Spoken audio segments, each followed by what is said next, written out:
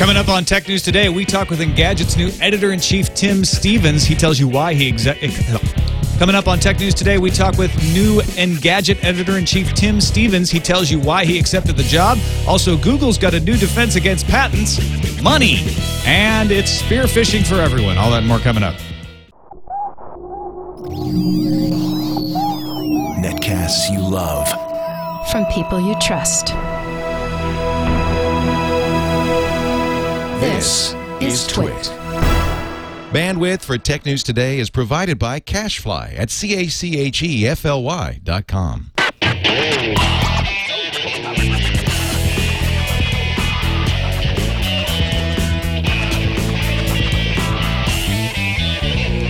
This is Tech News Today for Monday, April 4th, 2011. Tech News Today is brought to you by Netflix. Watch thousands of TV episodes and movies streamed to your PC, Mac, or TV instantly. Plus, get DVDs by mail in about one business day. For your free 30-day trial, go to netflix.com/twit. Welcome to Tech News Today. I'm Tom Merritt. I'm Sarah Lane. I'm Darren Kitchen. And I'm Jason Howell. As is the show, we kick around the tech news of the day. Joining us today is the brand new editor-in-chief of Engadget.com, Mr. Tim Stevens. Welcome to the show, Tim. Thank you very much for having me. I'm sorry, on the video version of the podcast, you won't be able to see Tim because in his new role as editor-in-chief, he wants to maintain secrecy. Except for this photo. He has a brand. No, we just couldn't get Skype working on our end. But thanks for persisting through all the troubleshooting before the show. Hey, thanks for your patience. Yeah, no problem. We also in the audience, Mr. Dale Chase, Nerdcore rapper. Oh. Hey, we don't really have a good Dale camera Chase. on him, but thanks for coming out. Yeah, Trust us. he's right there. In the audience, maybe some people who were really pissed off at Friday's show. So I want to take a real quick moment. Or a couple. To at least minorly defend ourselves. We know that on April 1st, there aren't a lot of stories because everybody's doing April Fool's stories. There are a lot of stories that are uncoverable. Exactly. They're all April Fool's stories. Yes. So not a lot of news happened. The only thing that happened was the Liza Moon attacks began. And honestly, that was the only story that I regret not doing a regular show. But instead of doing a fake news show, we thought we'd do something more interesting. So we stepped back 5 years to April 1st, 2006, did a straight story on stories from that day. All true. All researched. We made one mistake. I guess the Simpsons movie didn't come out till 2007, so it was the wrong year. And there was one story that was dated April 4th, although the story happened in time for an April 1st show if we'd been doing one. But we really wanted to do a show that was a commentary on how little things have changed in some ways in the past 5 years, instead of doing a show where we just covered, Gmail motion. I don't know. I mean, I understand that April 1st can be, can feel, I don't know, can take it out of you. Yeah. After an entire day maybe of reading bad news stories, you didn't want to sit down and watch TNT and have it not be a straight show about that day's news. You wouldn't have got a whole lot anyway if we'd done it that way. That's my point. So most of the people, I'd say 70% of the people love the show. For those 30% who are like, I'm never watching again, well, you're not watching.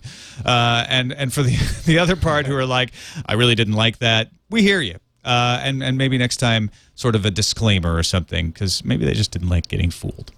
All right, on to our first story of the day, which is Tim Stevens. You are now the new Engadget editor-in-chief. Congratulations. Congrats, Tim. Thank you very much. Thank you. I'm thrilled. You've been with Engadget since, well, from the beginning or pretty close to the beginning, right?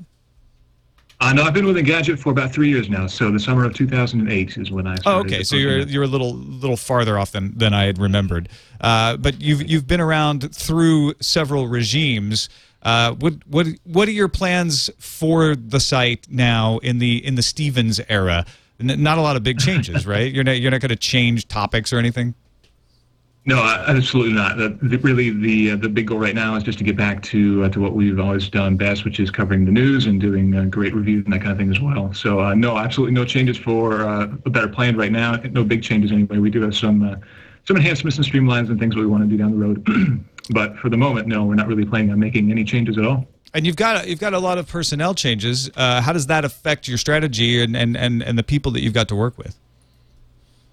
It's definitely a challenge. I won't lie to you. We have lost quite a few people who were integral parts of the team, but we've also brought on some amazing people over the past few weeks who are really stepping up and amazing us already with the content that they can produce. So right now, we have to focus a little bit on training to get these people up to speed on, the content management system that we use and the way that we cover news and that kind of thing.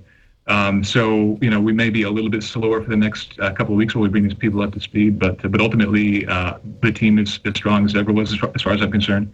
And as far as I'm concerned, we should be able to do the same thing we've always done, just as well. Now, Josh Topolsky had been hosting the Engadget show. Is that going to continue now? Yeah, the show will be continuing. We're discussing what kind of format that we want to go, whether we want to stick with the same format that we had before or whether we want to maybe change it up a little bit. But the show will definitely be continuing, yeah. Will we still see Josh and Nilay and those guys guesting? Not sure at this point. Okay. We also had a story today that AOL had let go of some of the freelancers and was going to a model where they want to have everybody in-house, so they're bringing some of the freelancers in. How does that affect Engadget? Because I know Engadget has used a lot of freelancers in the past. Right. We're actually in the process of moving away from that somewhat, but we do still have some freelancers, and we've been told that the ones that we have are not affected by this move at all. Basically, we've been told by AOL that we can, more or less do what we want to do. Because we are a successful property and they don't really want to try to mess that up. It's not broke, so they shouldn't try to fix it. So as far as I know right now, we're not affected by this directly. Yeah, the report I read that said it was more the business and finance areas of content that were being affected by that. And then taking you a little bit off the hot seat and moving on to the other half of this story is Josh Topolsky announced that he is going to start a new tech site at SB Nation. SB Nation started with the site Athletics Nation, which was a fan site for the Oakland Athletics run by the guys who ran Daily Kos, the political site. And it has blown up into this huge sports blog network. And I guess they're going to expand now into a bunch of other areas, including technology. Josh Topolsky, along with Nilay Patel and a few other former Engadget folks, are going to be joining along with that. Sarah, what do you think? I mean, it's kind of amazing how Athletics Nation, which is something that you were familiar with as an A's fan, which doesn't surprise me. I mean, it's grown a lot. I mean, as CEO, Bancroft has expanded the network to, 300 blogs. They have 400, more than that, paid writers. They've acquired some other entities as well. I mean, this, and SB Nation conveniently doesn't really sound like anything. I mean, it's not really about sports necessarily, unless you know that it's supposed to stand for sports blog. Right. So yeah, I mean, this sort of thing is exciting to me. I mean, it's they're obviously going to put a lot of time and energy into a tech trajectory. They've got some extremely talented people who have signed on, and I'm excited to see where it leads.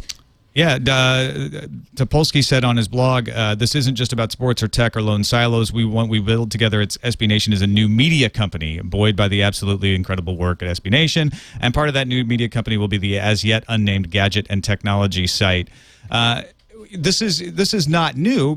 Pete Rojas and Ryan Block left Engadget. In fact, they're both considered. I believe they're both considered emeritus. Is that right, Tim? That's correct. And they run Gadget, GDGT.com. It's kind of a different spin on Gadget. Tim, how do you view this new thing, given what we know about it? We don't really know what form it's going to take yet. Right. We absolutely don't know the details of what exactly it's going to look like, but from what we're hearing so far, I mean, it certainly does sound like a pretty traditional Gadget blog, at least, for the main part. I'm sure there will be some other enhancements and additions and new things and exciting things that they bring to the table that maybe we haven't seen before. I know the community is a big part of SB Nation, and community is a big thing that they want to bring into this as well. Sorry, go ahead. I was just going to say, is it something that you think can coexist with Engadget, or do you see it as more of a direct competitor? The hope is that we can coexist, absolutely. I mean, these guys are all part of the Engadget family. I mean, we are all a hugely tight group of people. We're all great friends. And so, the hope is that we can all coexist and maintain that friendship. Whether or not that happens, of course, remains to be seen. But, I mean, there are a multitude of tech sites out there, and it's not like readers can't visit multiple sites in any given day. So I'm absolutely optimistic that we can coexist peacefully. Tim, rumor has it that Ariana Huffington is a big believer in people all being in a newsroom physically together. Yes. In this day and age of people not doing that, especially at Engadget, and I know that you live somewhere outside of New York City, where I would assume the newsroom would be. Does that change how you're going to do your job? I will probably be visiting New York City more than I had otherwise. I mean, previously I exclusively worked from home, and I very rarely came to the city. As of now, I'm expecting to be in the city more often. But Engadget has always worked very well with distributed workforce. I mean, we are all over the place. We're in Amsterdam, London, all over the place. And that's what makes us work, being distributed and being able to get to these events that pop up all over the place and get to them quickly. So again, I think that gets back to the idea that, if it ain't broke, don't fix it. And right now, I think we're doing well with our distributed model. I do know that I will probably be making some appearances in the New York City headquarters here, basically just to keep an eye on how things are going and talk with the other AOL properties and that kind of thing. But for the majority of our staff, no, I certainly don't expect that we're going to be trying to move everybody to New York City to work out of the offices here. I don't think that would work for us. I think that this is going to be an interesting experiment to see if that feeling that they capture in those sports blogs can be translated over to other enthusiast areas like technology, like hacking. Right. So for somebody like me who doesn't follow this sports blog, what does that really mean? What's that magic that you're talking about? Yeah. So when I was a A's season ticket holder, I was in the depths of following the A's all the time, and Athletics Nation was the one place where they built it for the fans. They said, what do the hardcore fans of the A's really care about? Let's talk about that. That's the stuff you don't read in the sports papers, because the sports reporters are out there playing the game, saying, well, you don't ask a player that. You don't ask a player this. The sports reporters aren't talking about the fate of the drummers up in the bleachers and why they've disappeared for some games. These are the questions that the fans in the stands actually have and want to know, who really follow the team. And they talked about that, and they interviewed fans, and they were able to get an interview with Billy Beane, who loved the site. He loved to be able to reach out directly to the people and not go through so many filters. And I think that it resonated with people, and they felt like they were part of a community, and that's what SB Nation is good at. I can totally see how that could potentially translate to tech, because tech is a community just like sports enthusiasts. I think if there's any area that could be even half as rabid as an area that sports fanatics are in, it is tech fanatics. I don't know. I mean, has anybody really been fanatical about like iPhones or? Yeah, absolutely. Yeah, we have reader meetups a couple times a year, and we bring thousands and thousands of our readers to these events. And yeah, they're absolutely very rabid. I mean, we have people there showing us their hacked the colors, for example, all the cracks that they're doing on the Nokia devices, all the cool stuff, and they bring it out, and that just, amaze us with the stuff that they're doing. So, yeah, I mean, we see that already at Engadget with all the events where we're going out to the readers and having these events to bring them together. So there's definitely that community there, for sure. Yeah, there's a series of tech teams, if you will, and big rivalries. Oh, yeah, and there are fan boys and girls for all of those teams. Yep. I could see that, I could see a PlayStation Nation blog. I could see an iPhone Nation. Yeah, absolutely. There's plenty of Linux Nation blogs already. Team Debian.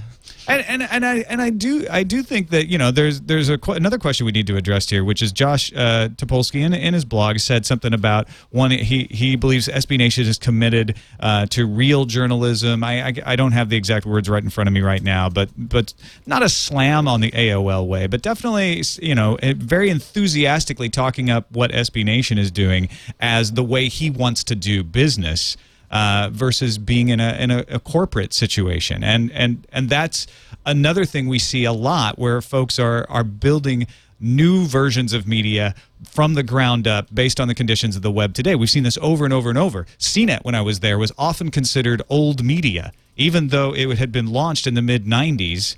And owns like all the obvious domain names because they got them when they were free. Yeah, like radio.com and kids.com. But it's so amazing how fast things can change and how hard it is to continue to adapt once you've put your procedures in place, and you're like, this is how we do things. So, CNET was considered old media, and that they were threatened by Gizmodo and Engadget. Because they were taking advantage of the blogging platform, and now I think what they're banking on with SB Nation is this is a way to start from the ground up again, and be able to escape some of the strictures of the previous form that was built. The actual Topolsky quote is, beyond the technology and possibly more important than the technology, there's another factor here that's driving my decision. It's that SB Nation believes in real, independent journalism and the potential for new media to serve as an answer and an antidote to big publishing houses and SEO spam, a point we couldn't be more aligned on. Yeah, and a lot of people talk that way about SEO. I mean, has talked about that way to me about, the frustrations of dealing with SEO when you're in a situation where that becomes important. And I ran into that at CNET as well, where there was a tension, and different editorial departments deal with it in different ways.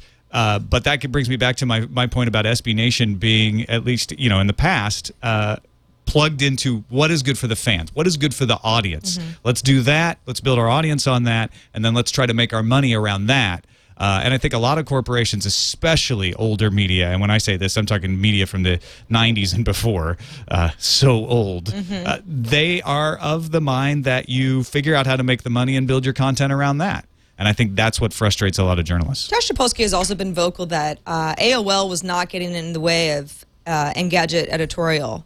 Right. He simply I feel like I should speak up here and say that I don't really know what independent means, quote unquote, that we are not able to deliver. Our focus is absolutely on the readers, on the fans, and pleasing them is all that we're interested in doing. I mean, we're not really looking at budgets. We're not really looking at traffic. We see that stuff, but we're focused on content and keeping the readers happy. And as you were just saying, sir, I'm sorry to interrupt. No, AOL has not tried to interfere with the way that we generate content or the type of content that we do generate. And I think that shows on the site, and it's going to continue to show on the site. Yeah, and I think that's what needs to be done. That's what has to be done to keep your content fresh and to keep your business focused on what has to happen. So that's good to hear, Tim. And I imagine you probably wouldn't have been very eager to take the role if that wasn't the case. No, and I'll say right here, as soon as that starts to happen, if AOL ever does try to interfere with the content, I mean, yeah, that's absolutely not a position that I want to be in. As far as I'm concerned, I'm here for the readers to give them the content that they want. And, I'm not interested in doing any sort of SEO spam or anything like that. I mean, obviously, we do look at search engine optimization. I think everybody does. But that's not saying, we're not running posts like, top 10 iPad tips for Justin Bieber, things like that, trying to get traffic. That's not a game that we play, and it's not a game that we're going to play. All right, let's move on to Google building up their patent portfolio. Google has bid $900 million for the Nortel patent portfolio to start off what is called a stalking horse auction. In other words, outside parties are now free to outbid Google. Yeah, exactly. So Google wants Nortel's patents because they're cheap. Nortel are they in bankruptcy? Yeah, and sell-off. And so you can get stuff for cheap. It's a going out of business sale for Nortel. This is also 6,000 or so patents. So I mean, it's not 10. And I was talking to a guy from Google over the weekend who was saying he's constantly trying to encourage folks to patent more things, and Google has this attitude of, well, we don't want to patent that. We want people to be able to use it. We don't want to hoard this stuff. But that's not the way the game is played.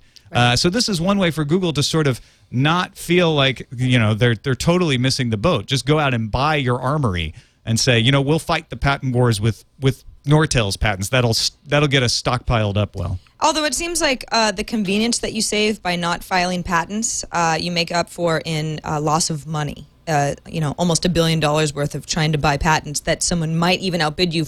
Although, who would outbid Google? Microsoft? I mean, there's only well, I guess it depends on what your intentions were. A few companies we could even be talking about, right? Right. I mean, I guess it depends on what your intentions were to use these patents. I mean, if you're only thinking about using them as a shield so that others can't sue you, then how does that stack up against if you were to say buy these to go after a whole bunch and try to use them to make money? Well, in that case, it's probably worth a lot more. Yeah, the cost of defending your patents might pay for itself in that. And Tim, Google's sitting on a pile of money, aren't they? Oh, a huge amount of money. Yeah, absolutely. They have vast resources. I wouldn't dare try to quote a figure right now, but yeah, and absolutely the question about legal defenses versus defending yourself versus purchasing these up front. I think that's a very good point. I think that's probably goes a long way to explaining what they're looking to do here. Also, a lot of you may have noticed in your email today, 1, 2, maybe a dozen or more emails from companies saying, yeah, we're contracting with folks called Epsilon to maintain some email lists. And, well, Epsilon got hacked. The Epsilon said it detected an incident in which clients' customer data were exposed by an unauthorized entry into their email system. So Best Buy, TiVo, Walgreens, Capital One, Citigroup, JP Morgan Chase, the list goes on. Kroger. If you go Krogering and they have your email address, now the hackers have it too. They have like something like 2,500 some odd clients. So a lot of people using them to do their email blasts. I've gotten 2 emails, one from Best Buy, one from TiVo so far. I opt out of almost any email notification or list I might possibly be on, with the exception of Walgreens, because I use their automated refills in their pharmacy. I didn't hear from Walgreens today. I don't know if that's because their pharmacy is Maybe on some sort of different system, and Epsilon isn't handling marketing for really private information, like that sort of thing. That would make sense, actually. Haven't heard a peep from Walgreens, so I'm going to assume everything is fine. Right. This is a great reason to be using a separate email address for those non-critical things like that. Have your personal email, your business email, and then your kind of your junk spam email. Tim, did you get any of these? It just was names and addresses. It wasn't any other information. I did not get any personally, no. Thankfully, I was not a subscriber to any of these services. However, I was watching our tips inbox this morning, and we certainly got a lot of tips from readers who received many. We got dozens and dozens of tips on this topic. So there are a lot of affected users. We got several ourselves, and some of them were saying things like, I think hacking is going up. I've got all of these emails from different companies. And what's funny is like some of these companies were out up front saying, hey, we contract with these Epsilon guys, and they got hacked. So, your email. And others were very vague, like, a data breach has occurred. No, don't worry. And they didn't tell you. So they almost could have appeared to be from different sources. Of course, one of them was Chase Bank, which makes people very nervous. I mean, obviously, this is a very different system from any of their banking systems. But still, that's, when your bank sends you an email about a data breach, that's something that makes you open up that email pretty quickly. Yeah. Well, spear phishing is a big issue these days. In fact, Wired has a story today about how Condé Nast themselves got spear-phished by somebody pretending to be Quad Graphics, the company that prints the magazines, and $8 million got transferred to a guy. Yeah, apparently he was familiar enough with what they owed Quad Graphics in order to be able to send an email that looked very similar, calling itself Quad Graph, which, if you're in a hurry and you're in accounts payable over at Condé Nast, you might not even notice. He never actually got money out of these accounts that some money had been transferred into. Apparently, Condé Nast was able to get back half of it that they had already transferred. So it was still sitting there, and I assume that he was just waiting for a certain amount of time to go by before he was like, I think I'm in the clear. I'm going to retrieve it. But they found him because his name was attached to it. Now, he hasn't actually been charged with anything, but there is a suit of forfeiture, and that's how this became public. And how Wired was able to report on it, because Condé Nast, who owns Wired, isn't telling Wired anything about it either. Yeah, it doesn't look good. I mean, the whole idea behind spear phishing is basically it's not spam. It's specifically targeted towards you, and it's going to try to break that inherent trust that you have with the computer, or at least the person on the other end of the computer. And if you can mimic all of the procedures enough, you can potentially convince some high-level people to do some things that they aren't necessarily supposed to be doing. All right, let's say you $8 million. Let's take a quick break. Thank our sponsor, Netflix, delivering movies directly to your homes. You guys know about Netflix. They send you DVDs, but they also do streaming online. You can instantly watch thousands of TV episodes and movies streamed directly to your PC or Mac, or streamed to your TV. If you got an Xbox 360, a PS3, or a Nintendo Wii, you can stream Netflix movies right to your television right now. There's lots of other ways to do the streaming and get DVDs by mail in about a business day. Watch as many movies as you want once you pay the subscription. It's not a per movie or per episode fee. There are never any late fees, no due dates. So try it out for 30 days for free at netflix.com/twit. If you're into, we got a lot of hacking stories today. You might want to start watching The Girl with the Dragon Tattoo, the original versions, and the the original hackers. See, young Angelina Jolie on roller skates. We're just into the cyberpunk genre. I just completed the entire standalone complex series of Ghost in the Shell. That and the second gig. The second gig kind of better. So there you go. You got a few choices. Check them out. Netflix.com/twit to get that first free trial. On to how to defeat Liza Moon. Liza Moon was the one story that we probably would have done if we hadn't done the 2006 episode on Friday. The Liza Moon attack was first detected by security firm WebSense on March 29th. Initially infected about 28,000 websites with the SQL injection attack. That was a lot, but by late on April 3rd, Google was reporting that more than 4 million web pages were showing links to the domains involved in the attack. So that means over 100,000, hundreds of thousands of sites were infected with this. The first rogue domain appearing was lizamoon.com, hence the name. 27 other domains were used as redirection points, and essentially what it would do is once you hit one of those infected pages, it would redirect you to a virus scanning page. So if you were in Internet Explorer on Windows, it could look very much like you were having a real scan going on if you weren't paying close enough attention. You know, Right, your average casual user might not notice. Yeah, but what it's going to do once you follow through all of that stuff is that it's going to try to send you an executable and, try to convince you to run it, and you should never be doing that. And of course, if you're not running that, well, I don't know, this is just silly. I find the more interesting part of this hack, not we're going to send them to a whole bunch of social engineering sites that just try to get them to run a Trojan horse. It's more interesting this SQL injection attack that went from 28,000 websites, and then 4 days later it's on 4 million or as of Google, and that the only thing that these sites really had in common were that they were kind of smaller websites, and not that they had this version of Apache or this version of Microsoft IIS in common. So yeah, that really cool. The folks over at PC Mag had a nice little summary for how to make sure that Liza Moon does not affect you. Number one, don't let your browser con you into thinking that some kind of action is magically happening on your system. Number two, don't trust this magical action if it takes less than 30 seconds to do. Or otherwise looks unknown to you. And three, run an up-to-date virus scanner in the background of your system, and you're okay. Maybe that would have protected RSA from being hacked and having their second-factor authentication database exposed. We still don't know what information was got from RSA, but they have revealed how the hack was perpetrated on them. They said it was very sophisticated. Darren, let me know if you think this sounds let's sophisticated. Walk through it. How they sent 2 groups of email to low-profile, non-senior employees at the company. So, low-level accounting folks, people in HR, stuff like that. Yeah, again, on the fringes. Spear phishing attacks, some users that may not be computer buffs. The emails contained an Excel spreadsheet attachment entitled 2011 Recruitment Plans. They were marked as junk by the system, but one employee retrieved it from the junk file and opened it. The spreadsheet contained a Flash movie and it took advantage of a zero-day exploit and a weakness in Adobe Flash, which has since been patched.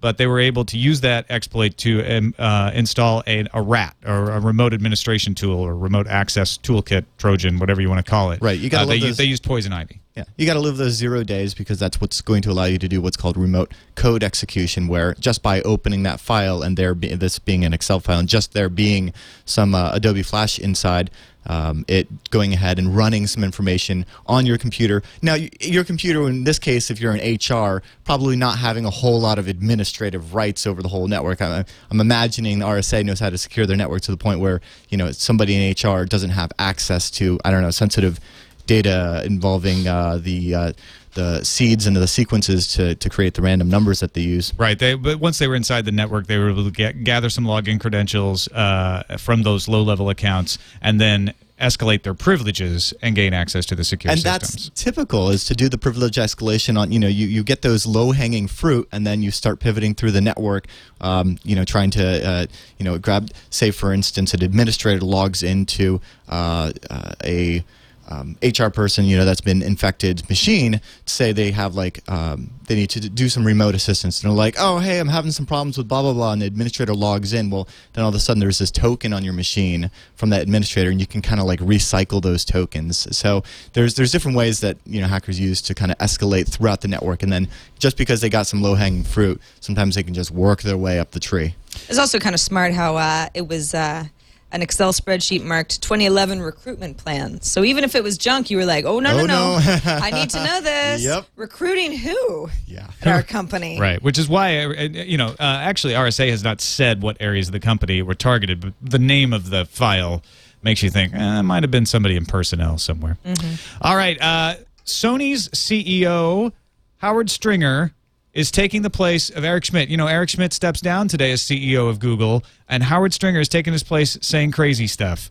According to an article on CNET yesterday, Stringer was speaking to Walt Mossberg from the Wall Street Journal at a speech, right?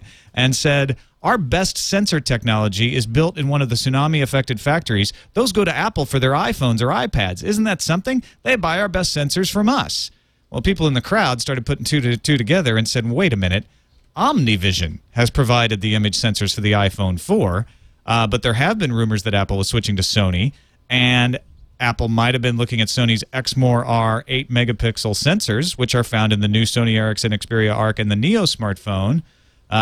Tim, do you think that he let slip a goof here, that Sony's going to be providing the camera for the next iPhone? It's pretty hard to imagine Howard Stringer not knowing, who is purchasing the camera sensors. So, but it's also, pretty hard to imagine him letting slip something like this. It seems like a legit lead to me. I mean, the unfortunate news, of course, is that the actual story here is that those sensors are being delayed. So, even if they are going to the next iPhone, perhaps the next iPhone is now being delayed because of these sensors. We've also heard talk that maybe iOS 5 they're having some issues with. But yeah, I mean, it certainly seems reasonable. And that sensor in the Xperia Arc does amazing photography, and we reviewed that not too long ago, and the pictures were fantastic. So that's actually, very good news if that is the sensor that's being used. Yeah, I guess it's good news and bad news depending on if this is what people surmise it is. Good news about the camera. Bad news that we might not get the phone. And like you said, there have already been rumors that the phone would be delayed for other reasons. And this would explain it. Yeah. Also, Stringer said to Japan's Nikkei that the company's first Android 3.0 tablet will be on sale by the end of summer. Better yet, it'll pop for retail in the United States first, according to this report. And then Sony later told Japanese site AV Watch that it will release the tablet before the end of the year, not summer. So we don't know if the AV Watch report is referring to Japan, it would get it before the end of the year, or if they were trying to correct Stringer and keep him from allowing it to be out by summer. But either way, it looks like we're going to see a Sony tablet. I really love the idea that Howard Stringer might just not be able to keep a secret. So it's not that he's talking crazy. He just, ask him. He'll tell you. He can't help it. I'm sorry I said that, but it's true.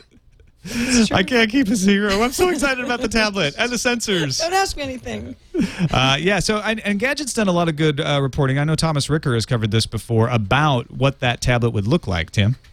Right, it's a very crazy design with kind of a folded top on the back. We've speculated that perhaps there might be shoulder buttons up there. Maybe this will be the first PlayStation certified tablet to kind of pick up on the smartphone experience that they're starting to do now. It's hard to tell. It could just simply be an easier way to hold the thing one-handed while you're swiping away at your browser or whatnot. But it's a very interesting design from what we've seen. We're of course very eager to see what it looks like in hardware. And our final bit of discussion today, Anonymous has gone on the attack against Sony to protest the lawsuit against George Hotz. They've put up a manifesto about Sony's corrupt business practices being indicative of a corporate philosophy that would deny consumers the right to use products.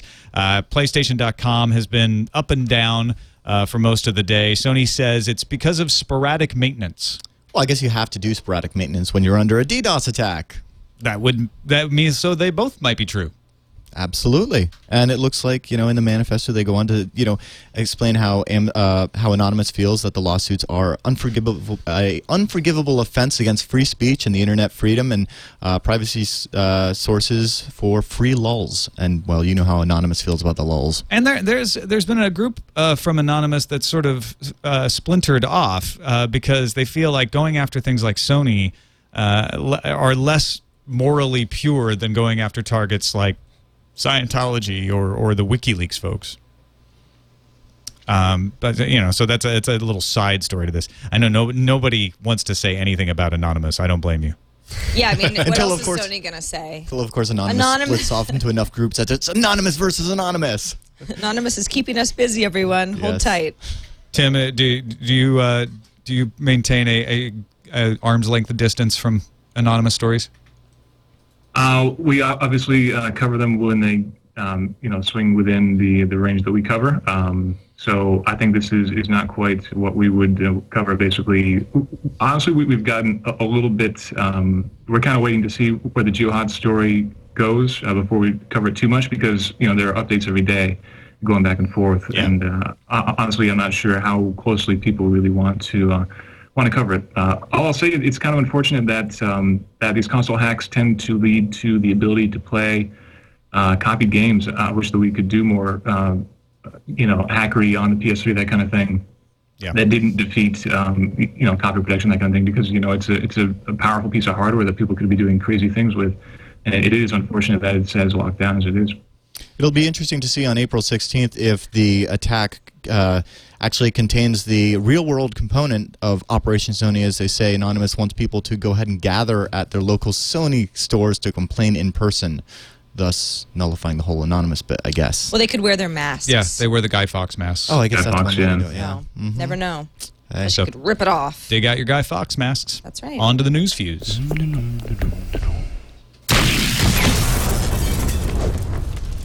WithinWindows.com is reporting that Microsoft is testing a new interface for Windows 8. Screenshots show a ribbon similar to that in Microsoft Office or Windows, except happening in Windows Explorer, which is Microsoft's file browser application. Also seen as a new welcome screen, which looks a lot like Windows Phone and even has an unlock ability. Cablevision introduced its new iPad app, which gives subscribers video on demand and 300 channels. And they say the app won't have the same problems as Time Warner's app has been having with the network, since Cablevision already has contracts that would allow this kind of streaming. You can have up to 3 iPads registered, but only 2 will be able to stream video at the same time.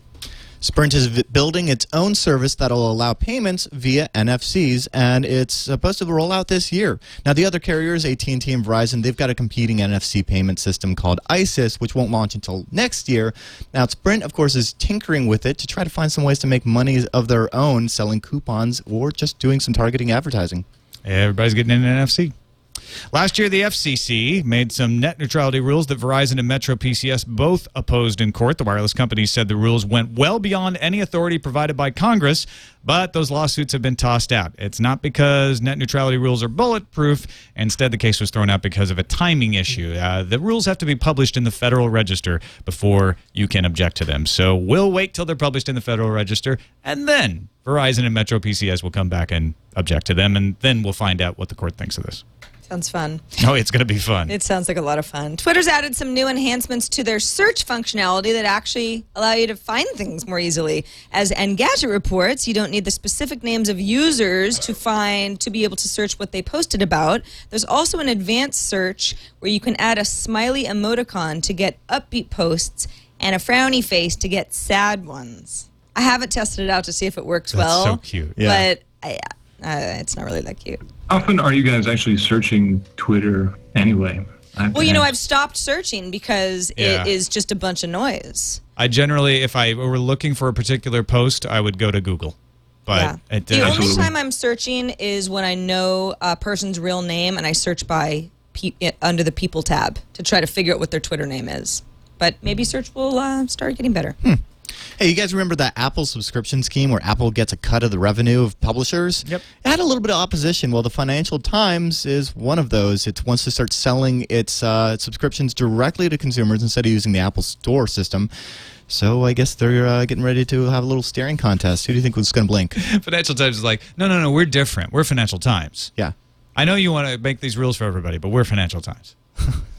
Don't you understand? Apple's like, you're still going to have to pay your cover. Yeah. Apple's like, let's tango. You're not getting in the club. A San Francisco ordinance states that cell phone packaging must include radiation level information right on the box. The CTIA is fighting this ordinance, saying it conflicts with the First Amendment of the U.S. Constitution, particularly the free speech provisions of said amendment. The CTIA is also arguing that giving this information to consumers will confuse them, which, if you don't know what the rad means, it could possibly be confusing. That is how confusement gets confusion. Confusement? Yeah. See? I'm confused. Already. Very confused. Friend of Twit, Kevin Rose, has gone public with his new company venture, and it's called Milk. The company will be small to start, comprising of Rose and 5 others, one being Daniel Burker, who's the former head of design at Dig. Milk says its aim is to build mobile apps that solve industry problems, and they're expected to try a slew of different concepts under the company name. Let's hope they don't discriminate against the lactose intolerant. I was just hoping they'd do a body good. I think they'd like to do both. And somebody can make the got milk joke now. Right. All right. Engadget reporting that bionic eyes are closer to human trials than ever with the invention of an implantable microchip. Bionic Vision Australia has come out with this microchip that packs 98 electrodes in a 5 square millimeter area that stimulates retinal cells to restore vision. Wow. I wonder what that means in terms of like resolution, or if you would see in kind of the way that Geordie LaForge saw on it's the Next quality Generation. of the processing, not the megapixels, Darren. I understand that. You're right. And the eyes do have pretty good optics, but, This is a pretty incredible development here. I love this idea. Yeah. Yeah, absolutely. I'm kind of slowly going blind in my right eye, so I'm hoping that by the time I go all the way, they'll have something like that ready for me to go. Then I can be, hack bionic. That'd be awesome. That would be. It's sort of your own personal Kurzweil moment. Like he wants to live it long enough to live forever. You want to have your eye work long enough to be replaced by a bionic eye. Yeah. And if you could get this and then tie it in with a little bit of augmented reality as well, then there you go. No need for funny glasses or anything. All right, let's move on to the calendar. Larry Page takes over as CEO of Google today. Welcome back, Larry. Larry, we missed you. To your CEO seat. Right. Coincidentally, the Senior Vice President of Product Management, Jonathan Rosenberg, just resigned from Google today, this Interesting afternoon, timing, actually. Jonathan. Rosenberg has been with Google since 2002, so quite a long time. We know that Larry Page is big on product, so no word on whether it's some sort of clash or someone left in a huff or someone Jonathan said, "You're just out didn't of here." realize what day it was. Or he was like, oh, maybe I shouldn't have picked that day. I gave my 2 weeks notice. They told me not to do April 1st because then people wouldn't believe it. Yeah. It must be Musical Chairs Day, Larry. too. Maybe there's like a tech cakewalk going on. There is.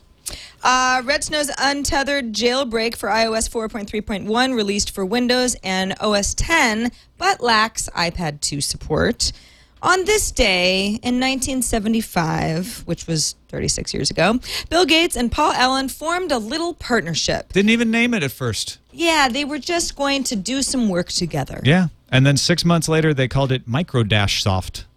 That sounds a lot better than the Gates and Allen project. That might have been the original name. You think so? Alan Parsons gave him a cease They and couldn't desist. figure out. No, we're going to call it Allen's and Gate Project. Let's just call it MicroDashSoft. Or TaxSoft. TaxSoft. AT&T is going to make you pay even more for an iPhone. That's if you don't already qualify for subsidized pricing. It's going to be an extra $50 for those people. This price hike also applies to other smartphones, but iPhone users in particular are going to shake some they raised the fists. price on all their phones, essentially, but iPhone gets the headline because, it's iPhone. Right, exactly. Later this month, Panasonic will be launching the 100 gigabyte BD REXL disc, otherwise known as the rewritable Blu-ray discs. And on May 3rd, the voice-to-text service Jot is shutting down. I never used it, but if you did, you can't anymore after May 3rd anyway. Too bad. Did you like it? Are you going to miss it? I can't say as I'll miss it. I used to use it. Right now, Google Voice has really taken over for all of my texting needs. So Yeah. I can't say as I'm going to miss it too much right now. I'm sorry to say, John. That's why they're going away. And Google Voice does such a great job. I mean, it's hilariously amazing. fun job. On to the emails, TNT@twit.tv. Scott Hansen wrote in and said, you talked on Thursday's show about Google standardizing Android to keep the feel of the interface similar. Well, I'm on Google's side. Last November, my family bought 3 Samsung Fascinates. I believe that's a Samsung Galaxy S phone. I was told earlier this week from Verizon Tech Support the Fascinate may never get Android 2.2 because they can't get it to run smoothly with the extra bloatware they add to the code. Bloatware was my term, not theirs. At one point, the rep even suggested that some people have installed unofficial versions of 2.2 on their Fascinates. He quickly then backpedaled after I asked if a Verizon employee was recommending that I root my phone and void my warranty. As much as I love Android, this is just one example of the problems with the OS being too fragmented. Well, that's why Google wants to get control back. Yeah.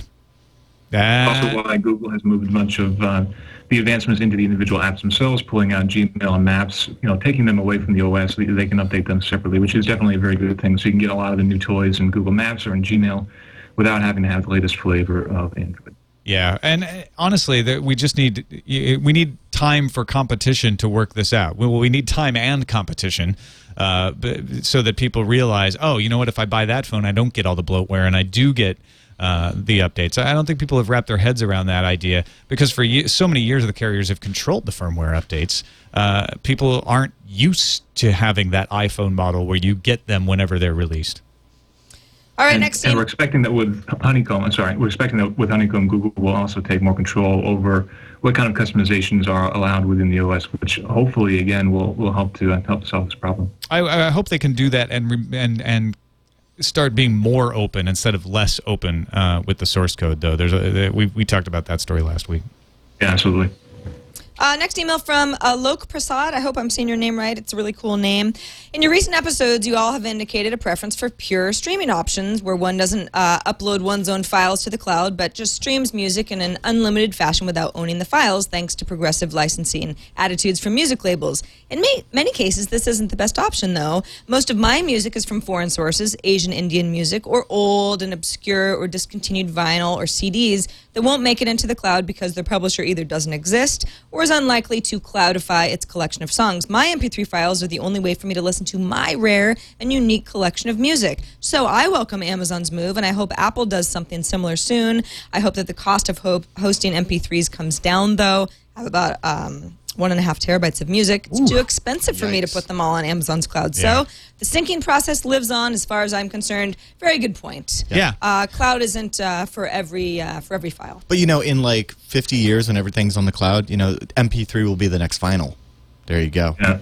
I dream of the day when I can throw away every CD and delete every MP3 and just have everything be available all the time. Yeah. Every device fit. Well, and I'm a little bit like a Lok in that, I have lots of weird stuff that I've dug up here and there, or, there's that Nerdcore sampler that came out recently, that downloaded. I don't know if that's available on Amazon, but I've got it, and I just want the stuff that I have collected to be available, and something like Spotify, RDO, those things are great, but they don't necessarily have the oddities, and everybody's got a few oddities that they like, some more than others, obviously. Well, that's the beauty of liking the music that you like, is you don't want to just have the access to the same 100 albums that everybody else has. There's a ton of independents that aren't on labels, like you say, these oddities. I like Dale Chase. He's as odd as they come.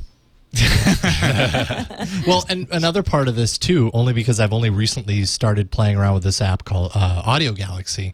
The Android, it uses your collection at home as the server to stream it to your phone. So you have your entire collection there, as long as you're willing to leave your computer on at home. Right. And so, then you're not syncing anything to the cloud. The cloud is your home machine. Yeah. All right. Darren, thanks again. As always, good having you on Mondays. Let folks know what's going on at Hack5. Ooh, Shannon just did a great segment on going ahead and doing some session hijacking, stealing those cookies, even on encrypted networks. Find it over at hak5.org. And Tim Stevens, once again, congratulations, editor-in-chief at Engadget.com. Congratulations, let folks know what's going on over there. We've got breaking news going all the time, so it's the same as it always is. We've got lots of news coming through. That's it right now. And thanks for taking the time to talk with us today. Really appreciate it. Thank you for having me. I'm happy to come again anytime you'd like me. Well, we'd love to have you on again when you are not the news. Yes, and sometime when I'm perhaps on a better connection with when microphone we can as see well, you. that'd be good. Yeah, that'll be great. Thanks again, Tim. And thanks, everybody, for watching. Twit.tv/TNT is the place to find us on the web. You can email us, TNT@twit.tv, or give us a call. Our Google Voice number is 260-TNT-SHOW. See you tomorrow.